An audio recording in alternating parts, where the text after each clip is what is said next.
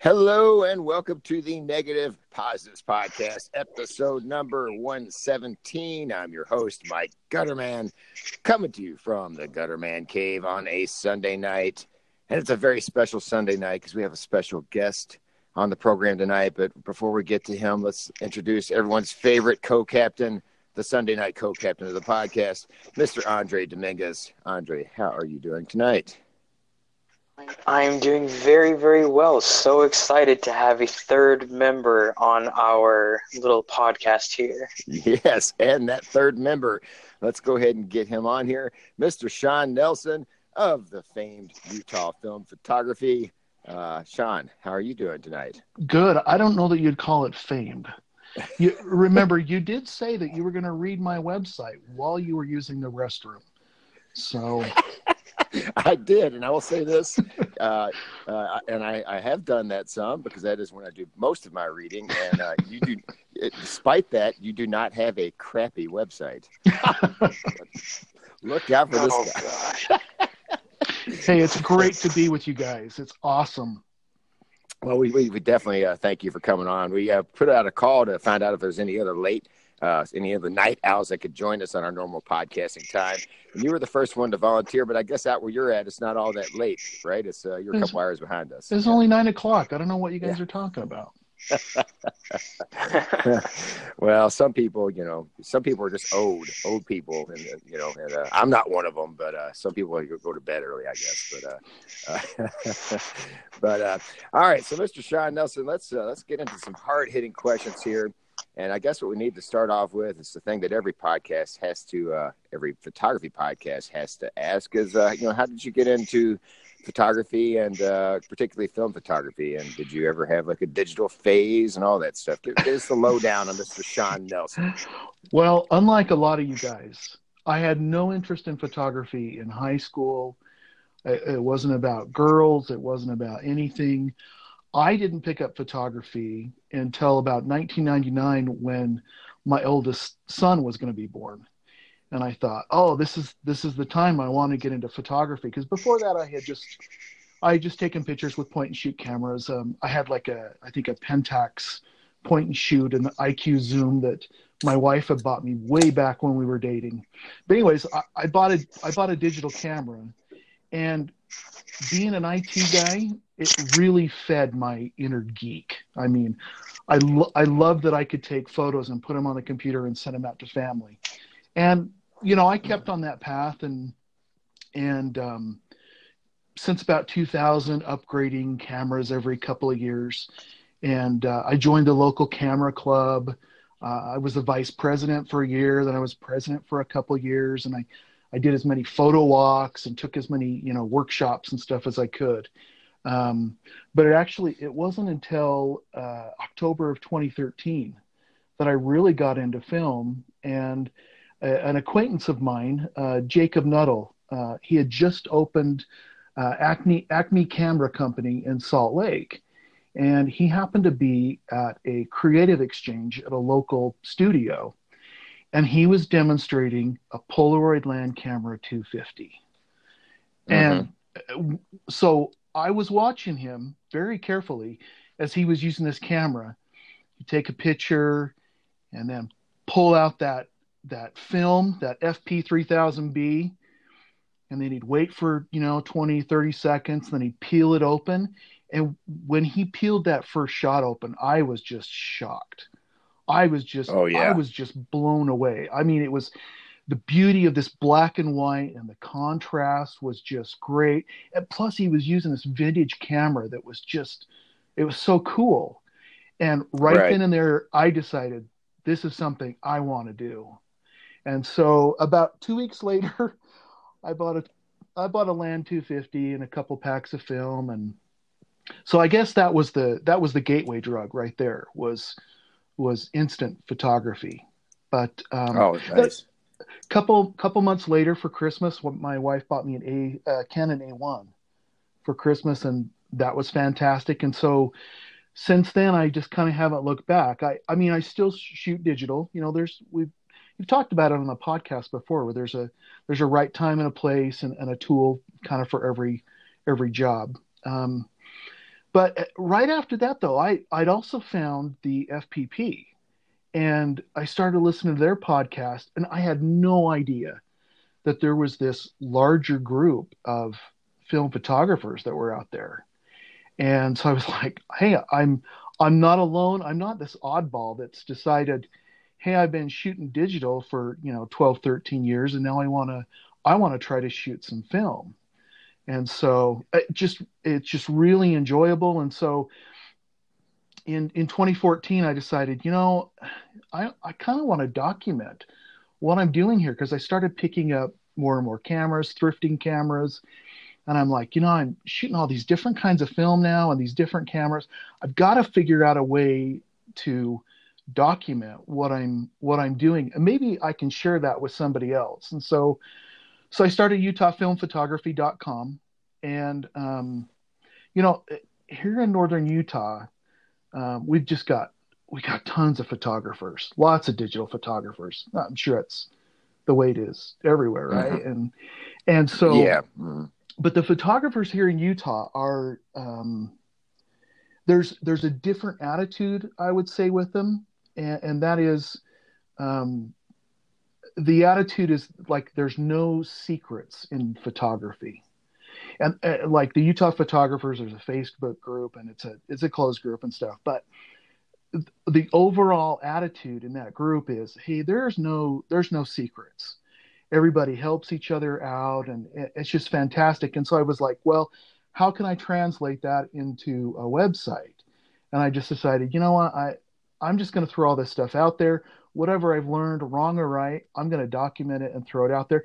And there's some times where I've written blog posts and I've worded something wrong and somebody's corrected me in the comments, and that's fantastic. I figure, hey, I just learned something. Maybe somebody else learned something. And so that's kind of how the website came about. And, 85 cameras later and all this film later, it's just still going.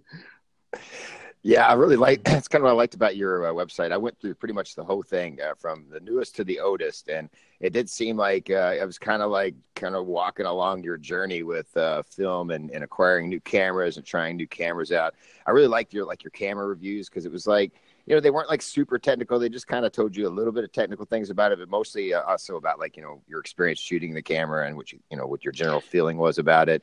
And everyone was. All the articles are very approachable, and they're like kind of the right size, and like you can read them in smaller segments. It doesn't take up an hour to read one article, and like I really like the way your website is. It's very good. Well, the world doesn't need another review on a Pentax K1000, right? Right. but if somebody can share an experience with that camera or some of their thoughts, like Mike Williams, when he was on your podcast, and he shared it multiple times with me, that's just not one of his favorite cameras. And, mm-hmm. There's reasons why we pick the tools that we use. Yeah, sure. Well, also we just encountered an anchor problem. Andre got dropped. I just noticed that. Yeah. Sorry, so Andre. let's take a break here, and then we'll get back on with Andre, and then go to a second segment here. And I don't want him to miss out on all your fine wordsmith. So let's take a break here, and then we'll get Andre back on and continue this conversation. So we'll be right back, folks. Mr. Sean Nelson, you are here with us, right? I am here. Yeah. Okay. Let's hopefully. Oh, and there's Mr. Andre Dominguez. He's back with us. There's a thunderstorm going out here in North Carolina. I've been getting like messages on my phone of like tornado warnings. So both my Wi-Fi and my data have been a little spotty. Mm. Well, I went ahead and let Sean finish his point, because he was on such a good, nice point that I didn't want to stop him when you got dropped. So you just missed out on that, Andre. You'll have to listen back and hear it. I always listen back to it, so it'll be good. But Sean, I got to say, I actually went to your website before I even knew who you were, before I even had a podcast, because I was searching for some information on a camera that I had just bought. I had bought an Imperial Mark 12, and I found out that you have a similar camera. It's actually the Girl Scout Camera of America or Oh, Girl Scout of yeah. America. Yeah. And I was looking for sample photos of the Mark 12. And because someone had said that it's kind of the American Hoga because it was made by the Herbert George Camera Company in Chicago, I believe it was. Exactly. And it's supposed to have kind of a very Hoga look. And your photos did kind of have a Hoga look that you took with that Girl Scout camera. No, my photos, they look like crap with that camera. That is not a great camera. But, the reason why I picked that up, though, I mean, it was at a thrift store. It was in the box. It still had the original roll of film that came with it, and it just looks cool. But several people have commented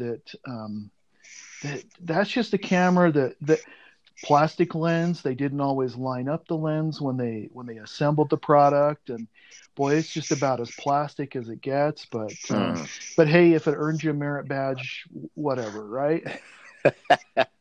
Nice. Well, you said your pictures were crappy, but isn't that what a Hoga's all about? But I don't know. They were bad. Yeah, well, I did see like the photo. It did have like the kind of the classic vignetting or whatever that a Hoga lens has. So, but definitely, yeah. So yeah, I need to reload some 120 film onto some 620 reels and try mine out and see if maybe the guy on the line wasn't drunk when he built my camera. So maybe my lens is correctly aligned. But yeah. The funny thing is so the most popular article on my site, and nobody's going to believe me, but it's the Polaroid Big Swinger Model 3000. Really? That article gets more hits and people referencing that in other websites. It's kind of fun. And the funny thing is, that plastic camera is one of my favorites. Okay. You've got to shoot the black and white in it. You can shoot the color in it, but you've got to have just a ton of light. Okay. But it's just a great camera. The pictures come out gritty, and when you scan the negatives, they come out grittier. It's a fun camera to use. That's a pack film camera, right? It is. So Unfortunately, I'm not going to have much use of it after a bit. So yeah. Do you have a stock of pack film that you are kind of sparingly going through, or are you just kind of giving up on it? Yeah, I think I've got like 5 or 6 packs of color, 2 or 3 of black and white, and my intention was to shoot them in Graflex I picked up a couple of years ago with the Polaroid back, but I go to load it and I'm like, oh man, do I really want to use this? And that's probably the wrong attitude for me to have. To me, it's just like, you know what? I might as well just shoot it, enjoy it, and kind of rip that Band-Aid off and get it over with. Right. I agree. Andre, do you have anything on that? Yeah, I just think that, if you've got it, shoot it. I know that people are stockpiling it and, wanting to sort of stretch out their remaining supplies of pack film. But I mean, the closer that stuff gets to its expiration date, or the further past its expiration date it gets, I mean, the worse it's going to look. So take advantage now, shoot it if you have it, and then you have a lovely paperweight until Cat Labs manages to revive pack film. Maybe. Yeah. Do you have any faith in? Do you guys have any faith in Cat Labs doing this, or do you think it's just a pipe dream? I don't believe him. I'm sorry. I'm just a curmudgeon, but I don't think they're going to be able to do it. I really don't. New 55. I really had some hopes there. In fact, I mean, I bought other products from them, even though I wasn't shooting their instant. I was buying. I've got their Atomic X 4x5. I've got some of their other stuff because I wanted to support them, but I just don't think that Cat Labs is able to pull it off. What do you guys think? Well, I hope that they do. That machine looks pretty impressive. Whatever's under that tarp in that photograph, I mean, it could be just I don't know, it could just be a bunch of old computers under a tarp somewhere. But who knows? Something from Home Depot, whatever it is. Right. Yeah. Andre, do you Yeah, have I mean, and something? we know from Ferrania that, a machine is just one small part of the very large, puzzle of making these film products. So I definitely want to believe, and if I stumble across a Polaroid land camera for a cheap price, I'll buy it, just to have it, like, in case one day pack film comes back, but Mhm. I'm not holding my breath. Do you have any land cameras, Andre? I don't know. Yeah. I was about to jump on one, and then, like, I think, like, a week later, like, I had it saved in my like shopping cart on eBay, and then a week later Fuji announced that they discontinued it, and then the prices skyrocketed, and I just gave up. I think Yeah. they announced the discontinuation in 2013 of the black and white. I think the same week that I bought my first land camera. And when I found out, I was just heartbroken. But, what do you do? Yeah, yeah. The black and white really is beautiful film. I do miss that. All I have left is color at this point. But once now that the weather's turning warmer, I'm going to start shooting it because why not? I mean, I'm not going to try to save it and try to like you say and prolong the sadness any longer. Just go ahead to shoot it up and then cry my tears and then wait for cat labs maybe. But we'll see. But one thing I've never talked about on this podcast, but I noticed on your website, Sean, that you seem to have done quite a bit of it. And I believe Andre's maybe experimented with it a little bit, but I've never really talked about sprocket hole photography, just, exposing the sprockets and all that. And it's something I want to try because I've never tried it, and why not? But one the thing I'm wondering is how do you all scan those things? Because I don't know all my film holders kind of cover those sprockets. So that would be a question that I would like to throw out to you two, since I think both of you have maybe experimented with that a little bit. So, Well, I'm trying to think. When I did sprockets the first time in that FPP Plastic Fantastic, I actually sent the film off to the darkroom, and the good thing is they do a great job. The bad thing is they will charge you extra to scan sprocket holes. mm, So, I mean, the only other way to do it is you can lay down the negative straight onto your scan bed. Ultimately, that's not the best thing to do. You're not getting the focus that you really need out of your photo. But if you're shooting sprockets and you're shooting it at a Holga or another plastic camera, chances are the photo is going to have a slight out of focus to it anyway. yeah. But what I had enjoyed about shooting sprockets though is you shoot like Kodak Gold or Ektar or whatever, and oh, it's just fantastic. It's a lot of fun. Yeah, I like the look of it. Andre, what's been your experience with sprocket hole photography? So I bought a Lomography sprocket rocket for both, the sprocket hole photography, and also I know that I'm never gonna be able to afford a Hasselblad X-Pan, so I wanted something, panoramic, just to kind of appease myself in that regard. And so with that, I also bought Lomography's, I believe it's called the Digitaliza, like scanner mask holder, negative holder thingy, that allows you to scan with the sprocket holes if you so choose. Curious thing is that I've actually never used either one of those. The sprocket rocket is still sitting on my shelf, and the Lomography Digitaliza is sitting in a box underneath my bed. But I can give a little bit of insight into why some of these kind of alternative scanning methods are, so much more expensive. At least, like, so at Southeastern Camera, the camera store where I work, we use a Fuji Frontier system for C41 at least, and everything's just all automated. And so if you have like half frame, or if you want sprocket hole, or if you have shot with something like a Lomography sprocket rocket or a Hasselblad X-Pan, anything that's non-traditional, the machine gets confused, and so we have to do it by hand, manually. I don't know exactly if they're like, taping it onto like a medium format negative holder. I don't exactly know what the solution is on on their end, but I do know that most of these alternative scanning methods are most likely going to have to be done by hand by a lab, which as soon as you get away from the automated solutions, you're going to start, having to jack up the price. Oh, that makes sense. Do you guys think now? It's something I want to try. I think it's interesting. It's a cool look.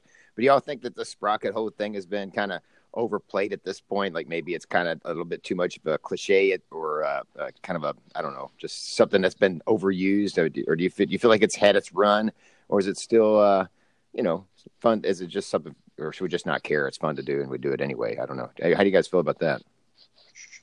I think it's just fun to do. Mike Williams and I did a double exposure little tag team project late last year, and he shot the roll in one of his cameras. I think it was his Minolta. He sent it out to me, and then I put the adapters on it and threw it in the plastic film-tastic and shot it that way. So not only did we have the double exposure, but we had those sprockets exposed as well, and it was just fun. It was just, it wasn't for the look or anything. It was kind of like, oh, this is kind of cool. Let's have some fun with it. Yeah, Andre, what do you think? Cliche or just have fun with it? I mean, I don't think I see it enough for it to be a cliche. I do think it's fun whenever I see people, doing it whatever way that they've, achieved it, be it, using those like 3D printed adapters to put a 35 millimeter canister into something like a box camera, or, any medium format camera that will allow it.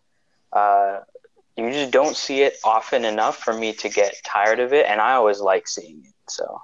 Yeah, I think it appeals to the film nerds in us, truthfully, because you get to see what kind of film it is right there on the photo. So, but it's funny, Sean. You mentioned your double exposure roll. That was one of my hard hitting questions, so you stole my thunder on that because, you and Mike Williams from 12 Months, 12 Cameras did that double exposure roll exchange, and I thought that was a great idea. And in fact, I talked to Andre about it. I think it was last night, about doing something on the Facebook group with this podcast where maybe we can hook up pairs of people to do something like that. I think it would be a fun project to see people kind of get involved with each other listen to the podcast and put up their photos on the podcast or the Facebook group. And so it's kind of got my wheels spinning to try to maybe do something like that or facilitate something like that with the listeners of the show. So I think I really like that idea, and I appreciate you getting my wheels spinning on that. That would be really cool. Yeah. One thing that Mike and I learned a little bit about it though is you almost have to have you've got to both agree to either shoot vertical or horizontal and just stick it at that. Because some of the shots that we both did, he would shoot a horizontal shot, I'd shoot a vertical shot, and then when I developed the film, it was just like, what the heck is that? So I would say if you do it, and I think it's a great idea, but you almost have to coordinate between the two people to say, hey, we're going to shoot it this way. Or if you really want to get creative, hey, just go nuts. Right. Yeah, I think we're going to definitely do that. So everyone keep an eye out on the Negative Positives Film Photography Podcast Facebook group, and we'll maybe get that started pretty soon and help each other hook up and get a you called it the double exposure roll exchange, and we'll call it, or we can just call it the Sean Nelson Project or something. But no, Mike liked to use it. He liked to use wrestling terms, some kind of a tag team thing. So there you go. And maybe we can have a competition out of it. It could be like a cage match of the listeners. But also, I noticed on your website too, man, you had some really cool things too. You made a pinhole camera out of a Star Wars TIE fighter, which I'm a big Star Wars fan. So yeah. Did see that? That was awesome. Yeah, so the TIE fighter. I don't know if you guys have been to Disneyland in the last couple of years. Disney owns everybody. They own all of us, right? So they buy everybody on the planet. So they've got the whole Star Wars franchise thing going.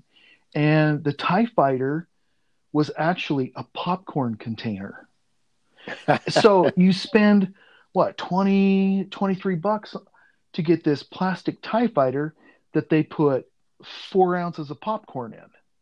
But hey, you got the TIE Fighter, So Yeah. a friend brought me back one from Disneyland, and I was like, "Oh, this is just too cool," and I don't want to just set it on the shelf. I got to do something with it.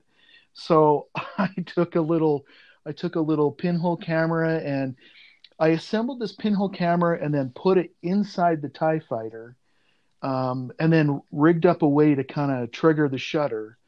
And that's what I used last year on Pinhole Photography Day. I've still got the shots on my computer that I scanned, and I've not uploaded them. They're not that great, but I'll tell you what, everybody wanted to talk to the guy with the Star Wars pinhole camera. Of course, out shooting. It was a lot of fun. Now, do you do much pinhole photography? I know Andre. I think you're kind of starting to think, getting ready to dabble in it a little more than usual. And aren't you? Yes, actually, I'm meeting with Corey Cannon here in North Carolina on Worldwide Pinhole Photography Day. I've loaded up my little Ondu Pocket 135. I've gotten an old iPhone from my parents that I've downloaded the Pinhole Assist app on, so I'm ready. Awesome. And Sean, do you do much pinhole other than the TIE Fighter? Not really. Anybody can do pinhole. You do the lens caps. You can buy them on eBay, and there's nothing wrong with that. Just go out and do it and have fun. I wish I did more pinhole. That Ondu is just a fantastic looking camera. I've got a couple friends that have got them, and I mean they're beautiful cameras. They're not cheap, but I think with the size of the price tag, I think you get a quality camera out of it. And I'd love to go that route. I'd love to be able to shoot maybe even 120 and do some pinhole stuff. But I don't know. I got to figure out what I'm going to do on Pinhole Day this year. I don't know. Yeah, I need to try to do something. I haven't tried pinhole in probably over a decade, and it was my first experiments with it were miserable failures. But there's a part of me that I would like to buy an already made pinhole camera, but there's a part of me that with pinhole photography, I kind of want to make my own. Pinhole camera. There's just I don't know why, and maybe that's why I haven't got into it because I haven't got off my butt and made a pinhole camera, but I kind of just want to do it all myself. If I'm going to do that route, but it's just I think that's the thing that's been holding me back is just taking the time to actually build one, but so yeah. Any more thoughts on that, fellas? Do what, Mike? Nope. Andre's going to be joining Mr. Corey Cannon, so he's going to be a pinhole professional by the time he gets back from that little excursion. So we're going to want to know all the details, and I want to know if he can hold his alcohol as well as I can. So that's Andre. You'll be the special. That's your special assignment. But well, it's on a Sunday, so I don't know how much I'll be drinking if I have class the next day. Oh, come on! You're supposed to be the young kid, the whippersnapper of this group. You should be able to handle it. But so anyway, so the next hard hitting question, Sean, is it seems you have a project of laundromats, and I really like it. I really love the photos that you had in that project, and the fact that you actually started a project and actually went through with it, because I have problems with starting projects and hardly ever finishing them. But plus I like being able to take I always appreciate when somebody is able to take really interesting photographs of things that sometimes we consider mundane in normal life, or things you see all the time. And I just thought it was a really cool project. So could you tell us a little bit about the laundromat project that you did? Oh, so I was online, and somebody had put together a photo book, and they had gone out with digital equipment. This is where I kind of got my idea from, but they had gone out with their dig equipment, and they had driven across the country and documented all of the Pizza Hut locations that had been turned into something else. So Pizza Huts that had been turned into banks. One had been turned into a mortuary. And so this guy's photos were just fantastic. I'm like, well, that is really odd. What place can you go and photograph odd things, odd people? And so I started a cold winter night, almost midnight. I went out, found a local laundromat, and just decided, okay, I'm gonna I'm going to shoot a roll of film, and I'm going to just keep it in this camera. I think I used the Spotmatic on that, and I just decided that this is the film, this is the camera I'm using. I'm going to go into different laundromats. I'm going to take some different photos. There's no two laundromats that are the same. And I found a laundromat in Salt Lake that had murals painted on the walls of like Arches National Park and some other things. It was like, wow, this is a crazy laundromat. I sat down and asked a lady if I could take her portrait. She was like, okay, you're kind of weird, but go ahead. I showed up at another laundromat, I think in the late spring, and on a Sunday night, and one of the employees there, he was ready to call the police on me. he was like, "What are you doing?" He didn't believe me, and but I got some great shots out of it before he hit the road, before he called the police. But that's a project I wouldn't mind doing again. It was kind of fun. I'd have to pick something else that was a little bit interesting though. Yeah. I thought the photos were really great. I really enjoyed it. It's the kind of thing that I could see me wanting to do something like that. At one time, I don't know if you remember this. You might be old enough to remember this. Do you remember the old? I think they were called the photo mats, the old little tiny, basically film shacks in the middle of parking lots. You would drop your film off. Well, there's apparently a lot of those have been repurposed to other things. A lot of them have been torn down, but a lot of them have turned into little ice cream shacks and stuff like that or whatever. But there's still a lot of those standing. And I kind of, at one time I thought about it'd be nice to kind of go and try to find all the ones in your state that still exist and photograph what they are today. I always thought that would be kind of an interesting project, but unfortunately, there's not a whole lot of photo mats left standing in my state, so it could be a lot of traveling just to try to complete that project. Yeah, it could be, but it could produce some really cool photos. I mean, like you said, they've probably been turned into coffee shops, snow cone shacks, and stuff like that. I mean, that's one of my childhood memories, though, is being in the front seat in the car with mom, pulling up the photo mat so she could get her photos, and grabbing them and looking through the prints before she ever got a chance, and that didn't make her too happy.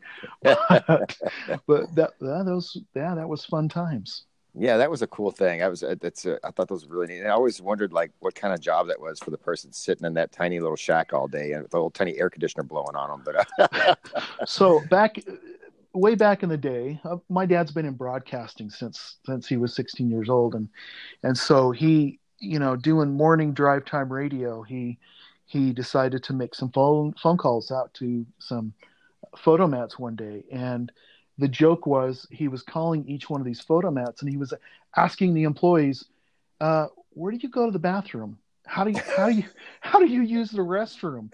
And as it turns out, it was like these employees had like potty passes to go into the local grocery store or drugstore. So they would lock things up, hurry and run and go to the restroom, and then come back to their photomat. I never even thought about that. Yeah. And maybe when they were in the bathroom, maybe they could have read your website, when they were in there. Yeah. But it looks like we've lost Andre again. His flip phone has messed up again. So let's take another break, get Andre back on again with his antiquated technology, and then we'll wrap this show up. So, all right, let's take another break here, and we'll be back for the last segment. Mr. Andre Dominguez is back. He has not been swept up in a tornado, and so apparently he is back on with us, waiting for. And there's Mr. Sean Nelson. He is returned. So we're all back online again, and we're all just hoping Andre can stay on and doesn't have to take shelter in his bathtub with a tornado coming or something. So, not yet. So the other thing I wanted to get to, Sean, I noticed on your website that the Utah Film Photography website, you did a Christmas tree, a film Christmas tree. We have. I know it's not the Christmas season, but that is worthy of conversation. Tell us about the thought behind that. So when my wife and I got married, we decided on a family tradition for Christmas that every 2 years we would swap out Christmas decorations on our Christmas tree, and for a couple of reasons. One is keeps it fresh. It's not the same old boring Christmas tree. Another reason, we can take those same decorations, box them up, and once the kids are moving out of the house, hey, here, have some Christmas decorations. So over the years, we've had some really interesting Christmas trees. Like when the kids were little, we had a Blue's Clues Christmas tree. We had trains on a tree. The Pixar movie Bug's Life. We had a Bug's Life tree. And then I think our last one before the film tree was our Minecraft tree. So I had a full tree that was just nothing but Minecraft. We have a full photo album that is nothing but Christmas trees for 25 years. But so I convinced my wife. I'm like, let's do film. She's like, what are you talking about? How can we do this? So I dropped an email to the fine folks at Old School Darkroom and said, hey, I know this sounds like a weird request. Can you guys accommodate this? And they're like, oh yeah, totally. So I'm like, I'll pay for shipping. And if you just want to just take some of your crud and just box it up and let me know what I owe you. So they sent out 35 millimeter film canisters. They sent off 120 backing paper and all kinds of stuff. So I took a Kodak Starlight flash camera, put it on top of the tree with a little light bulb coming through it for the flash, and we decorated the tree with the 35 millimeter canisters, and used the 120 backing paper as the garland around the Christmas tree. And there was a lot of people that just really thought it was funny. They thought it was great, good toss back to film according to them. But I was like, wow, man, I'd look at some of the canisters on the tree and I'd be like, oh, I wish I had this film right now to shoot. I wish I had some of this. I wish I had some of that. But it was a tree that turned out really good, really a fun Christmas tree. But now I've got to think of something else for this year. So yeah, it's a sight to behold. Andre, have you seen that photo of the Christmas tree, the film Christmas tree? I have, yeah. I was not able to put in several hours of research into Sean's site prior to recording, but I did, poke around a little bit, and that was one of the things that really caught my attention. We do sell like the little the film canister Christmas ornaments at Southeastern. And I've also seen people as part of the Emulsive Secret Santa, which you guys should participate in this year. If you haven't in the past, I'm actually going to be helping M as one of his little elves this year. But I've seen people use 120 backing paper and things like that as wrapping paper. And I always thought that it was so cool. Yeah, no, and I can't believe I forgot to say this. Sean Nelson, you have the best profile picture I've ever seen in my life, man. The picture of you with the land camera on top of your head. Yeah, that's so a couple years ago, it's been probably 4 or 5 years ago, I started to shave my head. And my wife says, you kind of look like Uncle Fester from the Addams Family. And so I'm like, I don't know. I guess that's a compliment. So I, instead of throwing a light bulb in my mouth like Uncle Fester, I threw a camera on my head. And yeah, it's been, people enjoy that profile. It's kind of fun. I guess I need to update it though. I should probably put a Graflex on my head. There you go. Something like that. You watch out for the neck strain on that, though. That might be a problem. Exactly. Andre, did you have anything that you wanted to throw in? I know you've been kind of dropped out of a lot of this podcast, but do you have any hard hitters? I did have one. I don't know how hard of a hitter it's going to be, but given that there are quite a bit of camera reviews on your site, Sean, and that's actually how Mike found out about it, was just through looking for a camera review. What is your desert island camera? And I'll be nice to you. I'll give you an option, one of each format. Oh, thanks. Oh my gosh. That and actually it would change, I think, from month to month, or maybe even more often than that. Oh, geez. It was a hard hitter. Yeah. For 35 right now, I've really enjoyed shooting my old Olympus OM1. it's just a great little camera. But this last Christmas, Mike Williams gave me a Nikon F2 that I'm testing right now. I'm running my first roll through it, and I really like that camera. I'm like, oh yeah, this one's a great camera. 120. I bought and sold my Mamiya. It just wasn't the camera for me. But the 120 camera I really like is the Yashica 124G. So that's a fun camera to use. And then I've only got the one Graflex. However, I've got a Loner super speed graphic that's on the floor right now that's ready to test. That should be a fun camera to use. But the old Crown Graphic Pacemaker is a fun camera to use. I don't know. Did I hit all the formats, sir? I guess. Oh yeah, you have. I'll give a little shameless plug here because you mentioned the Yashica mat. Over on the Facebook groups, both myself and our good friend Alex Purcell have posted up images of our newly acquired close-up lens kits for TLRs. Him, the one for the Yashica mat, mine, the one for the Rolly. And if you can get your hands on one, man, it is just amazing. The parallax correction is right on point.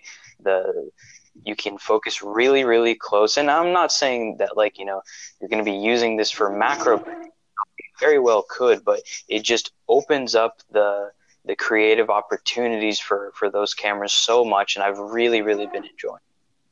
What's the focal distance on those? Do you know?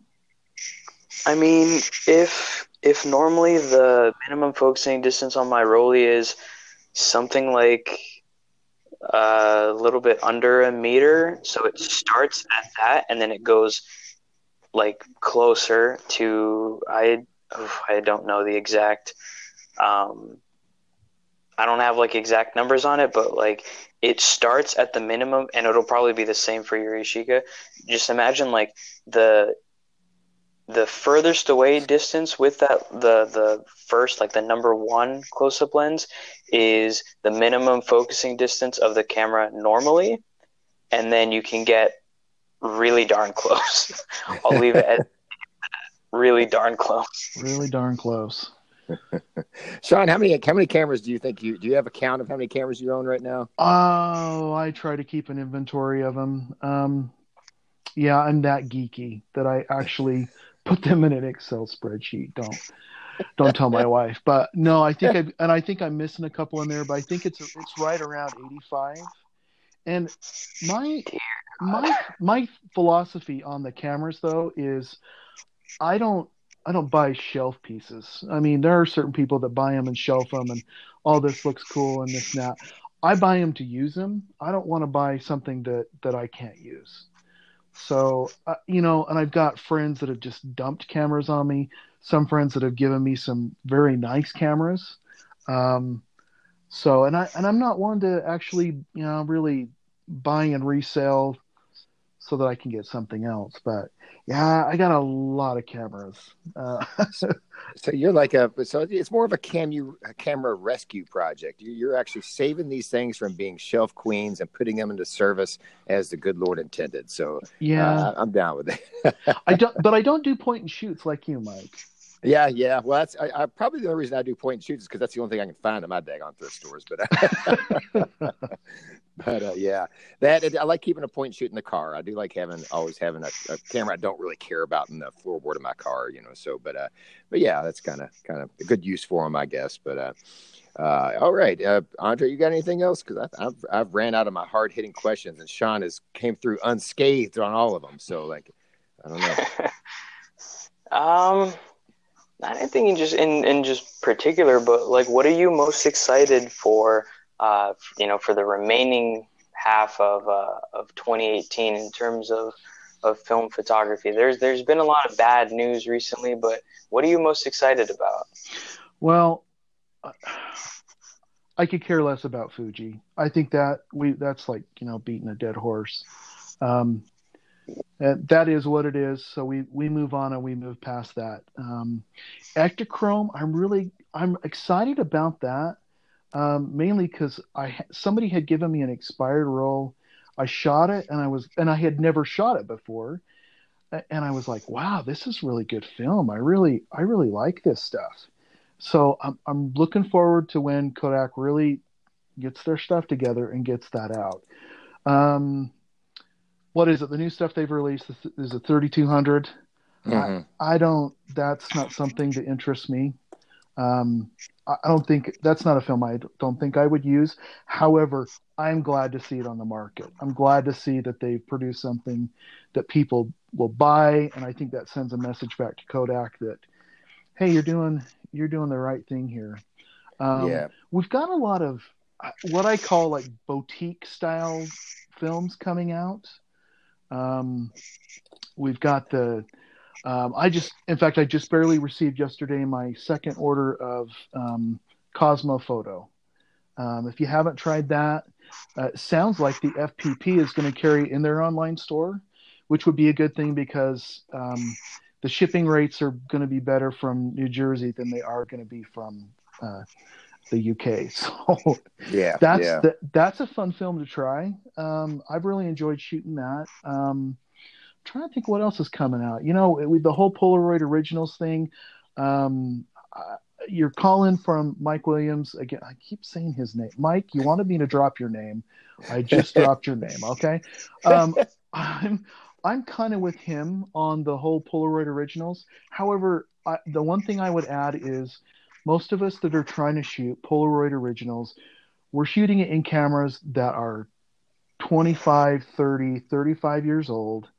And the rollers aren't in great shape. The guts of those cameras weren't meant to last that long.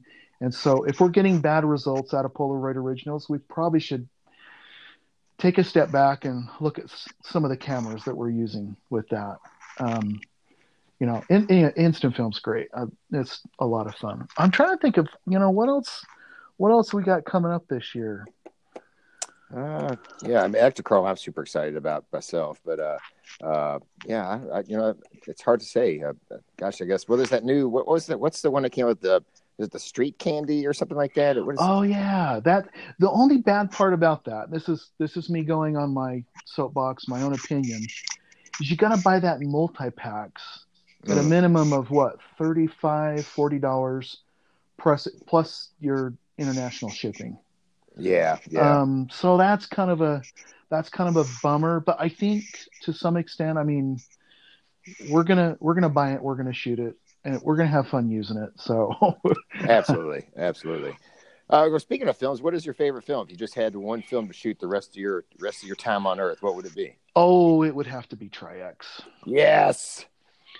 Yeah, and it's not so much about sticking with a brand or anything. To me, it's more about consistent results from a film that I know that I could shoot over and over and over again, develop it over and over again. And I know that I'm going to get, consistent good results out of that film. Nice. Well, I completely agree. It's Tri-X and HC-110 for me. That's, I can experiment with other things and just play around. But if I want consistent results, I know where to go. Absolutely. Well, before we lose Andre again, and actually my battery on my phone is down to like 10%, so I better get on here and charge this thing up so we don't lose all this. So let's go ahead and wrap this program up. Let's start with you, Sean. Where can people check out your work and your website address and give them all the info? Oh, just UtahFilmPhotography.com, and everything links off of there for Twitter. Twitter's at Utah Film Photo. Instagram's a little bit different. I use my name on Instagram, Sean Nelson, ShaunNelson. I think that's about it. Awesome, Sean. I really appreciate you coming on tonight with us and being our first guinea pig for 3 people on at the same time. And even though we had some trouble, I think we soldiered through it. And I just really appreciate you spending the time with us tonight. Oh, thanks you guys for having me. This has been an honor. Awesome. Andre Dominguez. And it's lovely to meet you. Go, Andre. You cut off there a little bit on us. What did you just say? No, just saying it was lovely to have Sean and wonderful to meet him. Absolutely. Thanks. Andre, where can people find your work, brother? for the time being, while I haven't deleted it already and canceled my my Squarespace subscription, you can find my remaining stuff at timelessstreets.com, on Instagram at adominguez64, and as always on the Negative Positives Film Photography Podcast Facebook group. Awesome. You can find my work at on Instagram at Gutterman Photo, on Facebook at Mike Gutterman Photography, and you can email this program at guttermanphoto@gmail.com. All right, that is the end of this show, fellas. Again, thank you, Sean, for being on with us, and let's go ahead and do the. Hey, Sean, do you want to do the part of the closing with us? Do you want to say shoot some cool film photos when we get to it? Sure, only if I can do it in my radio voice. Oh, absolutely. All right, so here we go. This will be if we screw it up, we'll do it twice, but I think we're going to nail it. So here we go. All right, everyone, stay positive and go out there and shoot some cool photos. Nice. Thanks, everybody, for listening, and we will see you soon.